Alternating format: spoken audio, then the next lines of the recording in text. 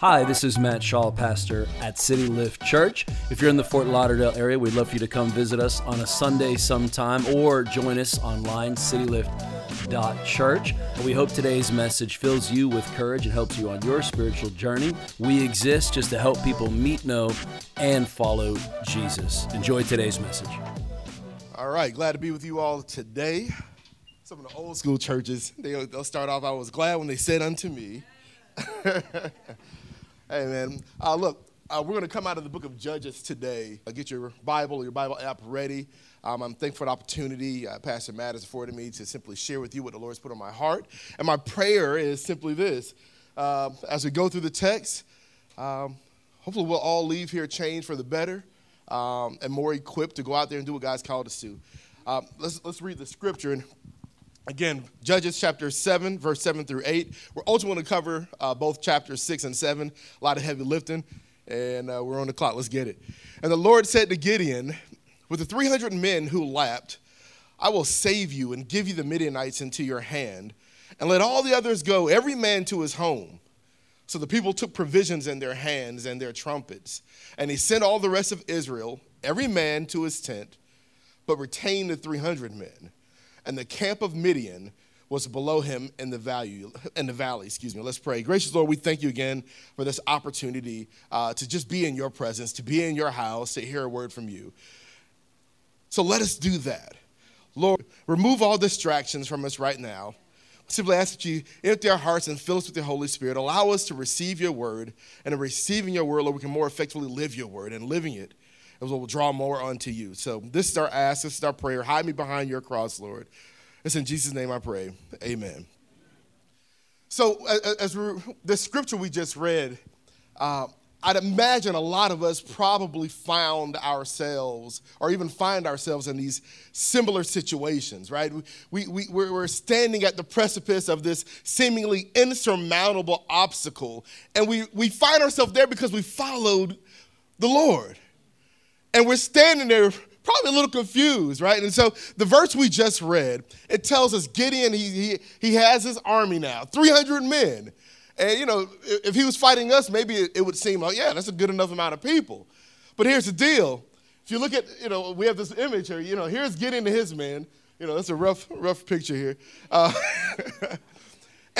by itself, you're like, hey, that's a pretty large, a nice-sized group of guys to go to battle with. But the problem is, as the scripture tells us, the camp of Midian was below him in the valley, and this is what they wind up seeing. Yeah. All right, so here's the deal. So, yes, this is Gideon. He finds himself in this really precarious situation here, right?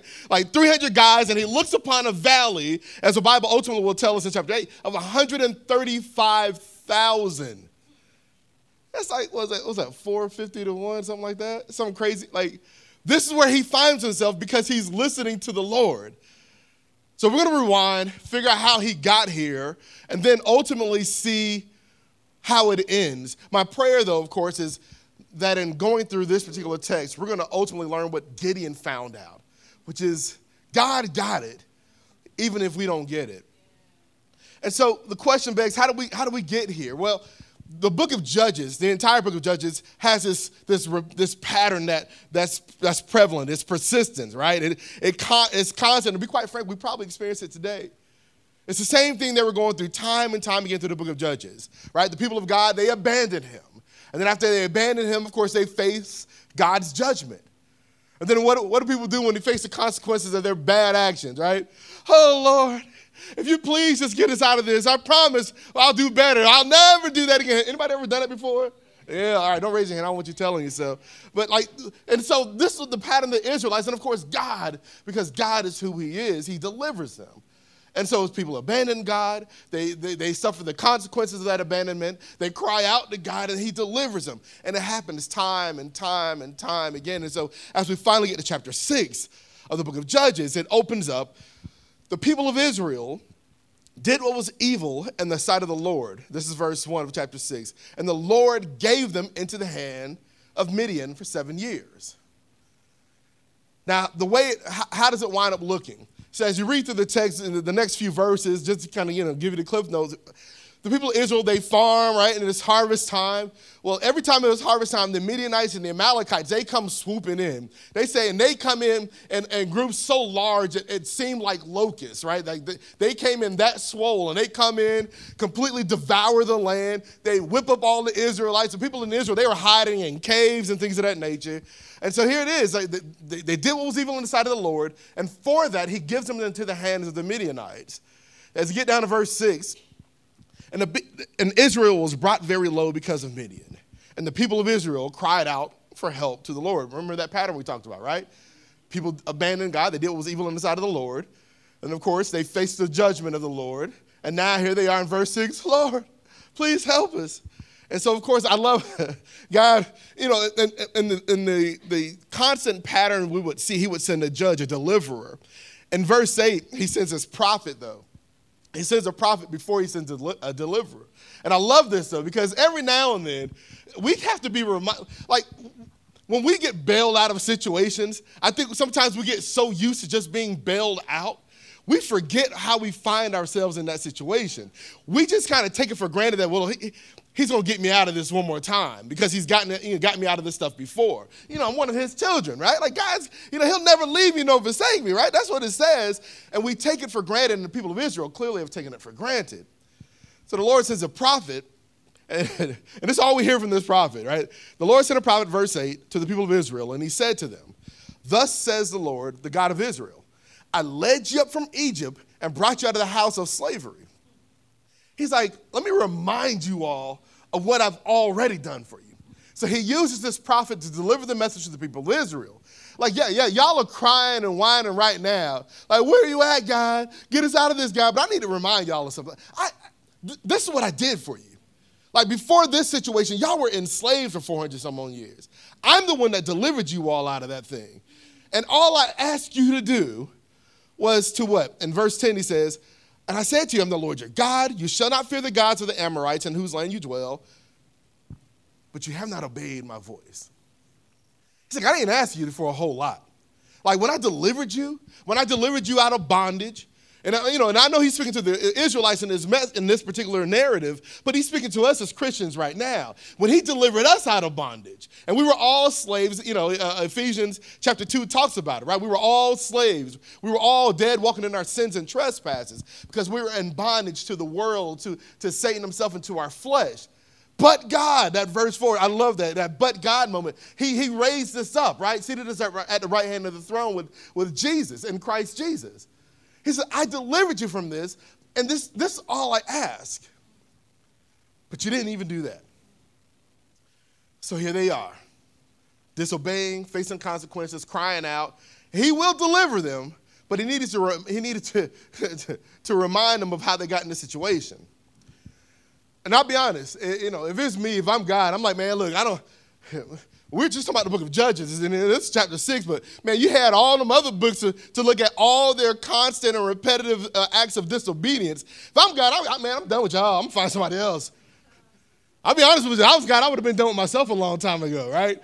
Like, if we're being honest with ourselves, we could probably look at ourselves in the mirror and say, yeah, he probably should have been done with me too. But here's the thing about the God we serve. When it doesn't even make sense to give us another chance, he still stands at the door knocking.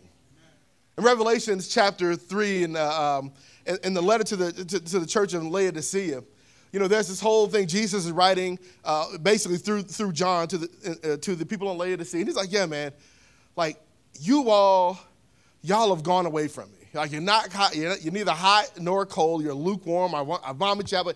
And as much as bad as they are, and he explains why. Time won't permit for us to really go into detail on that. But I love how at the very end, though, after he's rebuked them, right, after he's scolded them, and he's told them, like, yeah, this is your situation, and this is and because of that, I vomit you out. But then he finishes and he says, look, those whom I love, I reprove and discipline. And then he goes on in verse 20, behold, I stand at the door and knock. If anyone hears my voice and opens the door, I'll come in with him and eat with him and he with me. I love the fact that it wasn't just in the postcard of the letter to the Laodicea. He did it time and time again in those 7 letters. Like, yeah, you messed up, but I'm still here if you want me. and God to the people of Israel. Even when he probably should have given up on them a long time ago, even when he should have given up on us time and time again, he still stands at the door and he knocks. And I get it. It don't make any sense to us. It makes no sense why he keeps giving us chance after chance when, to be quite frank, we would have definitely quit on ourselves. But God's got us even when we don't get it. So as you pick back up in Judges chapter 6, verse 11, it tells us, now the angel of the Lord came and he sat under the terebinth at Ophrah, which belonged to Joash the Abiezrite, while his son Gideon was beating out the wheat in the winepress to hide it from the Midianites. And the angel of the Lord appeared to him and said to him, the Lord is with you, O mighty man of valor. I'm going to pause here because I'm not sure if everybody picks up on the irony of this particular couple of verses.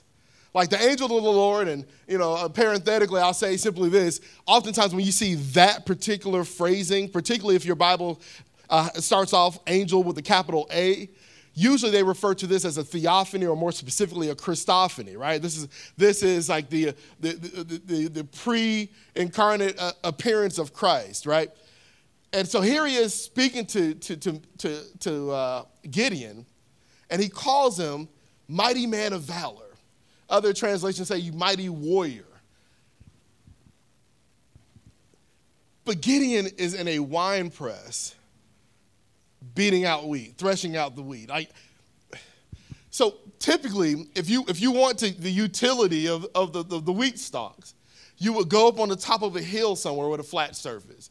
And there you beat the wheat stalk, right? And what would happen is the grain itself is more dense, so it would fall to the ground, whereas the rest of the wheat, the stuff that's non-edible, it would just kind of float in the air, and at the top of those hills, the wind would just blow it away. So when it was all said and done, as you're threshing out the wheat, well, look, when you're done, you got all this wheat grain at the bottom. But you did it at the top of a hill where there was wind. He's down in a wine press where there's no wind, doing the same thing. Talk about an effort in futility here, right? But why is he doing it? Because he's afraid. Like the scripture before this tells us how all the people in Israel were hiding out and ducking in caves and things of that nature because they were afraid of the Midianites. Yet here and still the Lord calls him mighty warrior, mighty man of valor. And I can only imagine Gideon in this moment. I mean, he's got to be thinking like either A, this angel of the Lord is like throwing shade. Like why is he clowning me? Like, I know he know I'm not a warrior, man. I'm stuck up in this doggone cave, beating out wheat, wasting my doggone time, and he's still calling me a mighty warrior. Or he just doesn't understand. Are you talking to me? Like, who you? Because I'm the only one in here. Who are you talking to? And I believe Gideon was suffering then from what a lot of us still suffer from now, which is God calls us by a name that we don't even recognize because we're more focused on our place right now versus his proclamations over our lives. And so so here he is. And our second point is he'll call us by that name that we don't recognize because God is the one who sees the finished product. He sees he sees the beginning from the end, right? So I get it. That doesn't make any sense. Some of us in a position where, man, look, I dropped out of school. I don't have a degree. And, my finances are all a mess. And all we can see is where we are in this particular moment. Yet and still, God is calling us something that we don't even recognize. He's still calling us, entrepreneur. He's calling us business owner. He's calling us future CEO. He's calling us mother and father. Like, he's calling us things we can't even see in ourselves because all we see is our current situation. I thank God that we serve one who, because he created us and he sees our finished product, he will call us even if we don't recognize it, but he's calling us to the thing he's already completed in us. So even if we don't get it, all we need to know is God's got us. As you pick back up verse 13, it tells us, and Gideon said to him, please, my Lord, if the Lord is with us, why then has all this happened to us? And where are all his wonderful deeds that our fathers recounted to us, saying, did not the Lord bring us up from Egypt? But now the Lord has forsaken us and given us into the hand of Midian. And the Lord turned to him and said, go in this might of yours and save Israel from the hand of Midian. Do not I send you? And he said to him, please, Lord, how can I save Israel? Behold, my clan is the weakest of Manasseh, and I am the least of my father's house. And the Lord said to him, but I will be with you, and you shall strike the Midianites as one man. We'll pause here once again, because here's the deal. There's a couple things in this particular thing. I love the fact that the Lord said, Gideon starts off, oh, Lord, if you're really with me, then why has this happened to us? And I love, because we do this sometimes. We will actually be disobedient to the Lord, right? We will find out, because, we were Netflixing and chilling the other night, and then now all of a sudden, 9 months later, something happens. Oh, God, how am I do this? Like, I don't know how when we start complaining to God, or we didn't study. We didn't study for the test, the exam, and all of a sudden now here we are, our license is suspended. And we're like, Lord, where were you? I prayed right before I took the test. And we wonder to ourselves, where were you, God? Where's the same God that my parents talked about, my great-grandparents talked about? Did you forget how you got here? That's the thing. If we have to learn to be honest with ourselves. We're like getting in this particular place. He's like, yeah, well, where's the God that I've heard about? He said, yeah, but did you forget that y'all were the ones disobedient to me? You all were the ones doing things that were evil in my eyes. You all were doing what was pleasing to you, even though it disobeyed me. This is why you're here. So it's not like I've abandoned you. It's that you brought this on yourself. But I love this, though. But he didn't leave it there. Because God could have very easily and justifiably been like, yo, it's all on you, bro. Figure it out. Right? I thank God that he hasn't done that with us. Because even when we find ourselves facing the consequences of our disobedience, of our bad actions, I love as we're sitting there questioning, God, why? Lord, this is all I've been praying for. I've been trying to live my life right, Lord, but this is all I've been praying for. And where are you? God, I know I messed up. I promise I won't do it again, but man, if you could just help me out, because they did the same thing and they didn't face the consequences. Where you at? And I love how his response. Because when Gideon is looking around for other people to solve his problems, I love that the Lord says, well, am not I speaking to you? See, I'm just saying this. Whether we got ourselves in a situation or not, or simply the Lord has allowed something to happen to us in our lives, when there's that burden placed on our heart over a particular situation, right? Whether it's personal or maybe it's something in our workplace, or maybe it's something in society as a whole, and we're like, God, where are you? Like, my boss is, sexually harassing all these people in my workplace, and I have to see this time and time again. Where are you, Lord, to do something about this guy? Lord, I don't like the injustice that I see in the world. Lord, what are we going to do about these laws that need to be fixed here? And at some point when the Lord puts something on your heart so heavy that it feels burdensome, it's his way of saying, am not I speaking to you? This is him and Gideon in this particular moment. So he then continues, and he tells Gideon, go in this might of yours. And at the very end, he says, but I will be with you. I think Gideon forgot that because he was so focused on the name that God called him that he forgot that the angel of the Lord opened up with what? The Lord is with you, O mighty man of valor. But even before he called him by the name that Gideon didn't even recognize, he had already stated, the Lord is with you. And then he concludes, but I will be with you, and you will strike down the Midianites as one man. I think our third point is real simple. When we're looking around for our answers to our problem, it's God who will call us to be a part of the solution. And so he says to us, I will be with you. He calls on us to actually play a role in being a part of the solution. Lord, where have you been? He's like, yeah, I got you. Now it's time for you to do your part. I know you didn't study, and so you lost your license, and you wonder where I'm at. Here's the deal. You got a chance to go study again. Take the next test. Lord, where are you? My kids are acting a doggone fool out here. I got you, but you kind of gave them that little iPad and let them do their own thing for the last 8 years. So now you're going to have to work overtime being the parent you should have been from the very beginning. Like, these are the things that he calls us to do. He says, you be a part of the solution. I'm calling on you right now. That's the God we serve. Things he calls us to do don't make sense to us, but even if we don't get it, all we need to know is that God's got it. Now, as you read on, you're going to see Gideon, all right, he's finally, all right, the Lord has called me to this thing. And there's a series of things that Gideon does, right? He's like, all right, let me make an offering to the Lord. Just, I want to verify he's actually on my side. And so he does an offering to the Lord. It gets consumed. Gideon thought he was going to die because in that moment when it was consumed, he thought, oh my goodness, I just saw the Lord. And of course, the Lord was revealed as the Jehovah Shalom. Lord is peace. Because in that moment when Gideon thought he was going to die, God was like, no, don't worry, that wasn't me. You're good. You can still live. You're going to be all right. But then even after that, though, I love the next thing God calls on Gideon to do. He said, Gideon, now that you know that I've called you to this thing, you're going to be my man. You're going to be the public face of this particular movement to bring my people back to me. I got a problem. See, your father, man, he got these idols, the Asherah poles and these Baal altars that need to be torn down. I need you to go do it. Because understand this, there are going to be some things that that we did, this sin life that we still were holding on to that got us to the situation that we're in. And God's like, if I'm going to use you to be the public face of change, I need you to get your private affairs in order. And so he tells Gideon, go to your father's house, tear that thing down. Now he does, and I love that. I love the symmetry in this thing. Gideon takes this bull that they're going to ultimately sacrifice. The bull was 7 years old. How long have they been oppressed by the Midianites? Anybody remember? 7 years. So God is like, yeah, that thing that's weighed you down, the thing that's been with you during the entire time of your oppression, here's the deal. Go ahead and kill that thing so that I can do a work through you.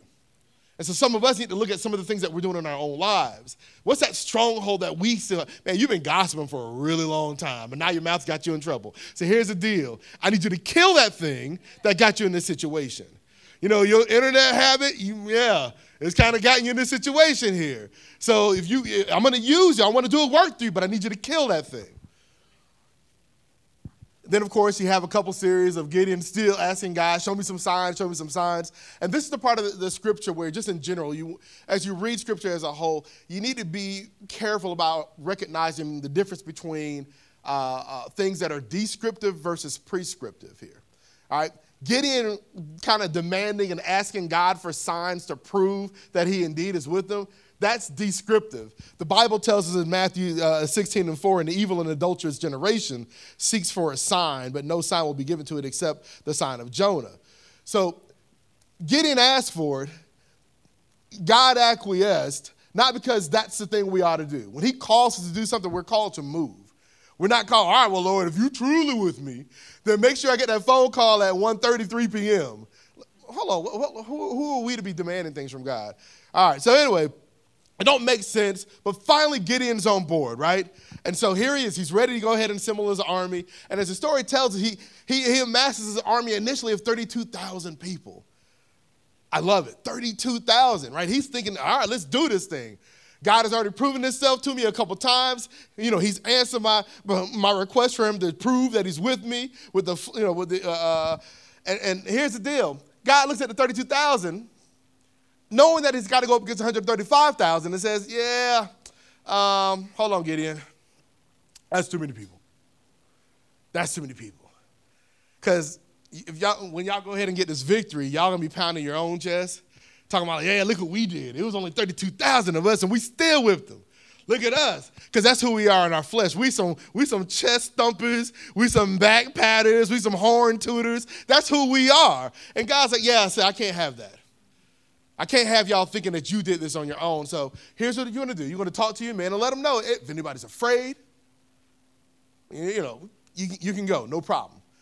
And this wasn't a new concept. Deuteronomy 20 and verse 8 talks about the fact that when you go to battle against a larger army, all the leaders of Israel should go to their soldiers and let them know, man, if you have a new house, you got a new wife, you got new this, and you ain't tried any of them out, go home. If you're scared, go home. I know that sounds kind of, but that's how it was. That's how it was back in the day. So this wasn't a new concept, but God is doing something here, right? And Gideon, I can imagine, like, hold on, man, I thought you just proved that you're with me, and I got 32,000 against 135,000. Now you're telling me to ask him to leave. I can imagine Gideon going to his people. Hey, if anybody's afraid, please don't be afraid. Please don't be afraid. If anybody's afraid, y'all can go home. Please don't be afraid. And then, like the Bible tells us, 22,000 get up out of there. 22,000. Oh, Lord, help me. So here he is now with 10,000. All right, but the Lord's still with me. He did the fleece thing, and he called me a mighty warrior, so he's still with me. All right, I don't know how we're going to do it, but we're going to do it. All right, let's get ready to go. Hold on, Gideon. Hold on. Yeah, that's still too many. So here's what we're going to do. Take them down to the river and let them all drink.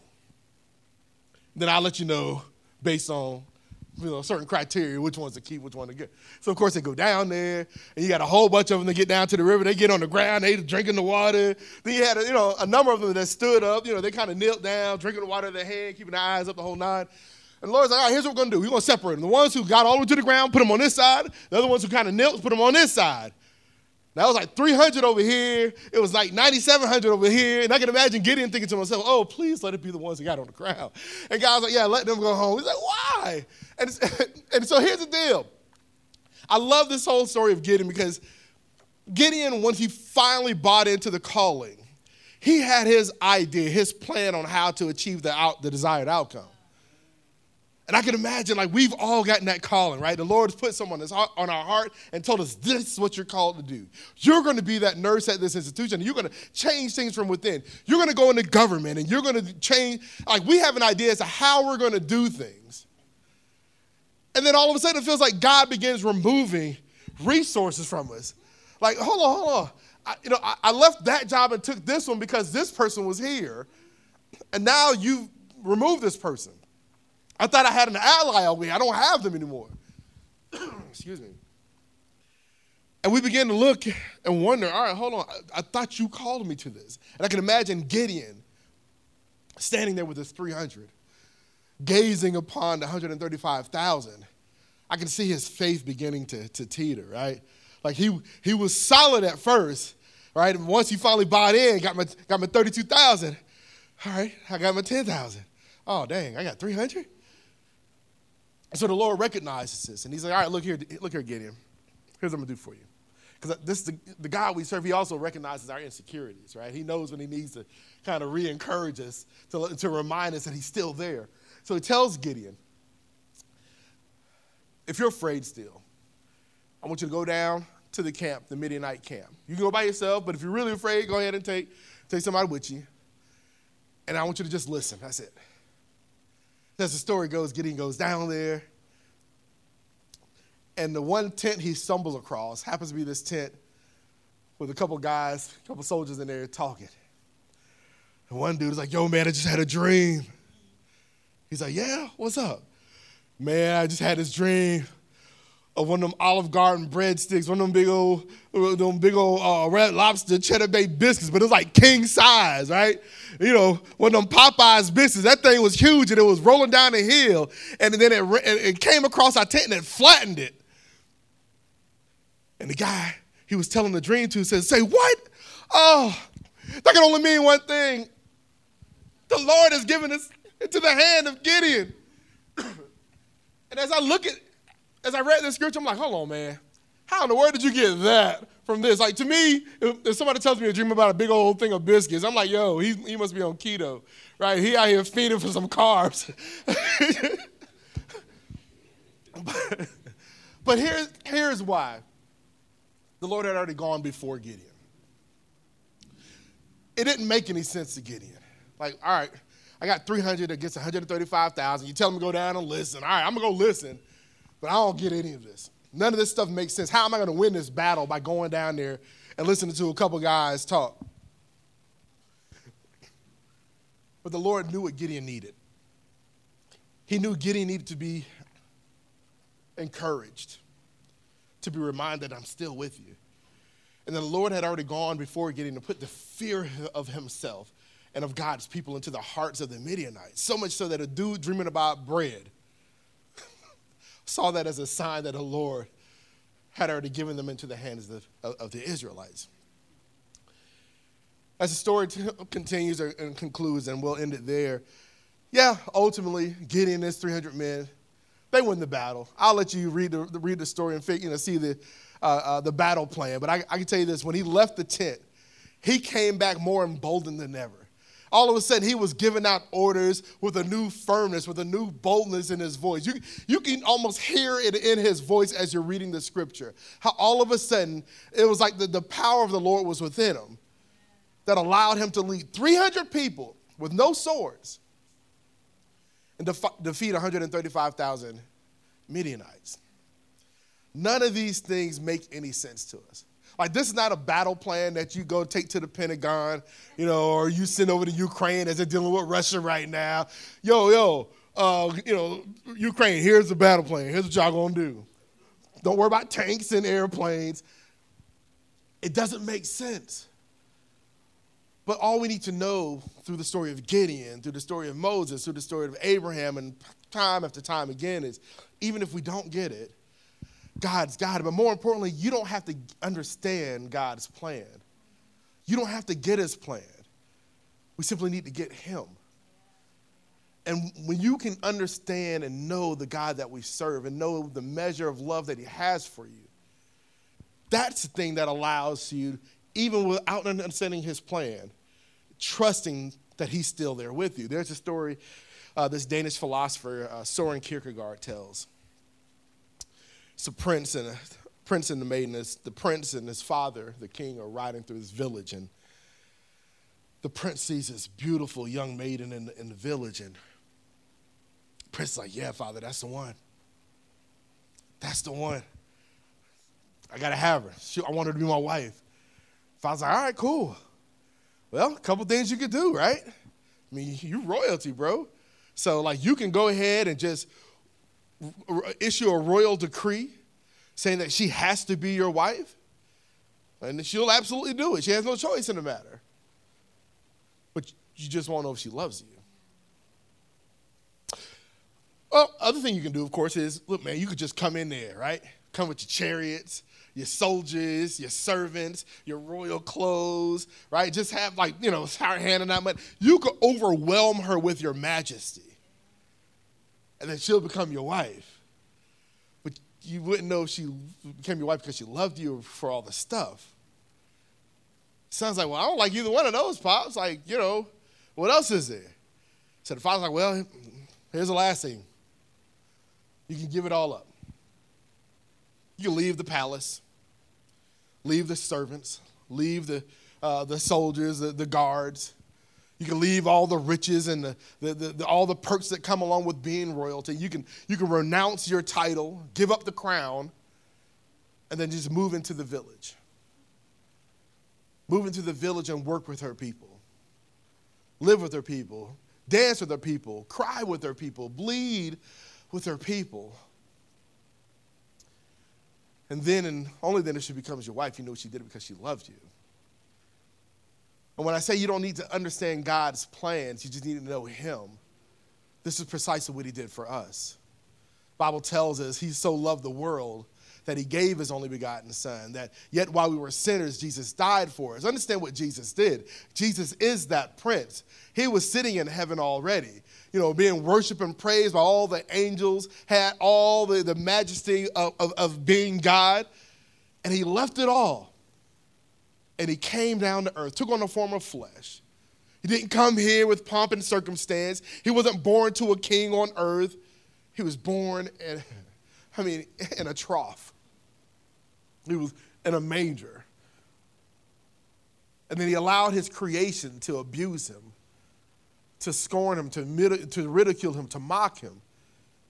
So not only did he live with us and dance with us and sing with us and cry with us, but he bled for us and ultimately he died for us. This is the God we serve.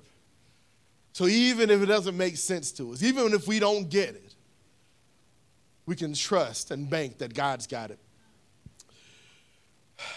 So will you trust him? Romans 10:9 tells us, because if you confess with your mouth that Jesus is Lord and believe in your heart that God raised him from the dead, you will be saved. If you've never made that decision for yourselves and your lives, I would encourage you to do that today.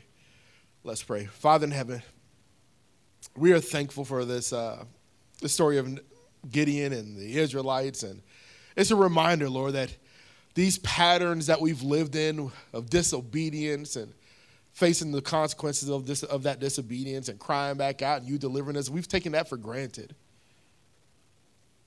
Lord, help us to live a life moving forward that recognizes the extent to which you'd go because of your love for us. Love that we're not deserving of, love that we can never earn, love that we're not worthy of, but love that you've freely given to us. and in recognition of your love, Lord. Help us to live a life that doesn't repeat these patterns, but seeks only to please you every day for the rest of our lives. There's someone here who doesn't know you, Lord. Allow them in this particular moment to recognize that even if they don't understand your plans, they can trust you. And allow them to trust you with the rest of their lives. We love you and thank you. It's in Jesus' name we pray. Amen. Thanks again for checking out our podcast. If you enjoyed it, please subscribe, share with a few friends. Thanks for helping us make Jesus famous right here in South Florida. Again, if you're in the Fort Lauderdale area, we'd love to see you sometime, or as always, visit us online, citylift.church. Have an amazing week.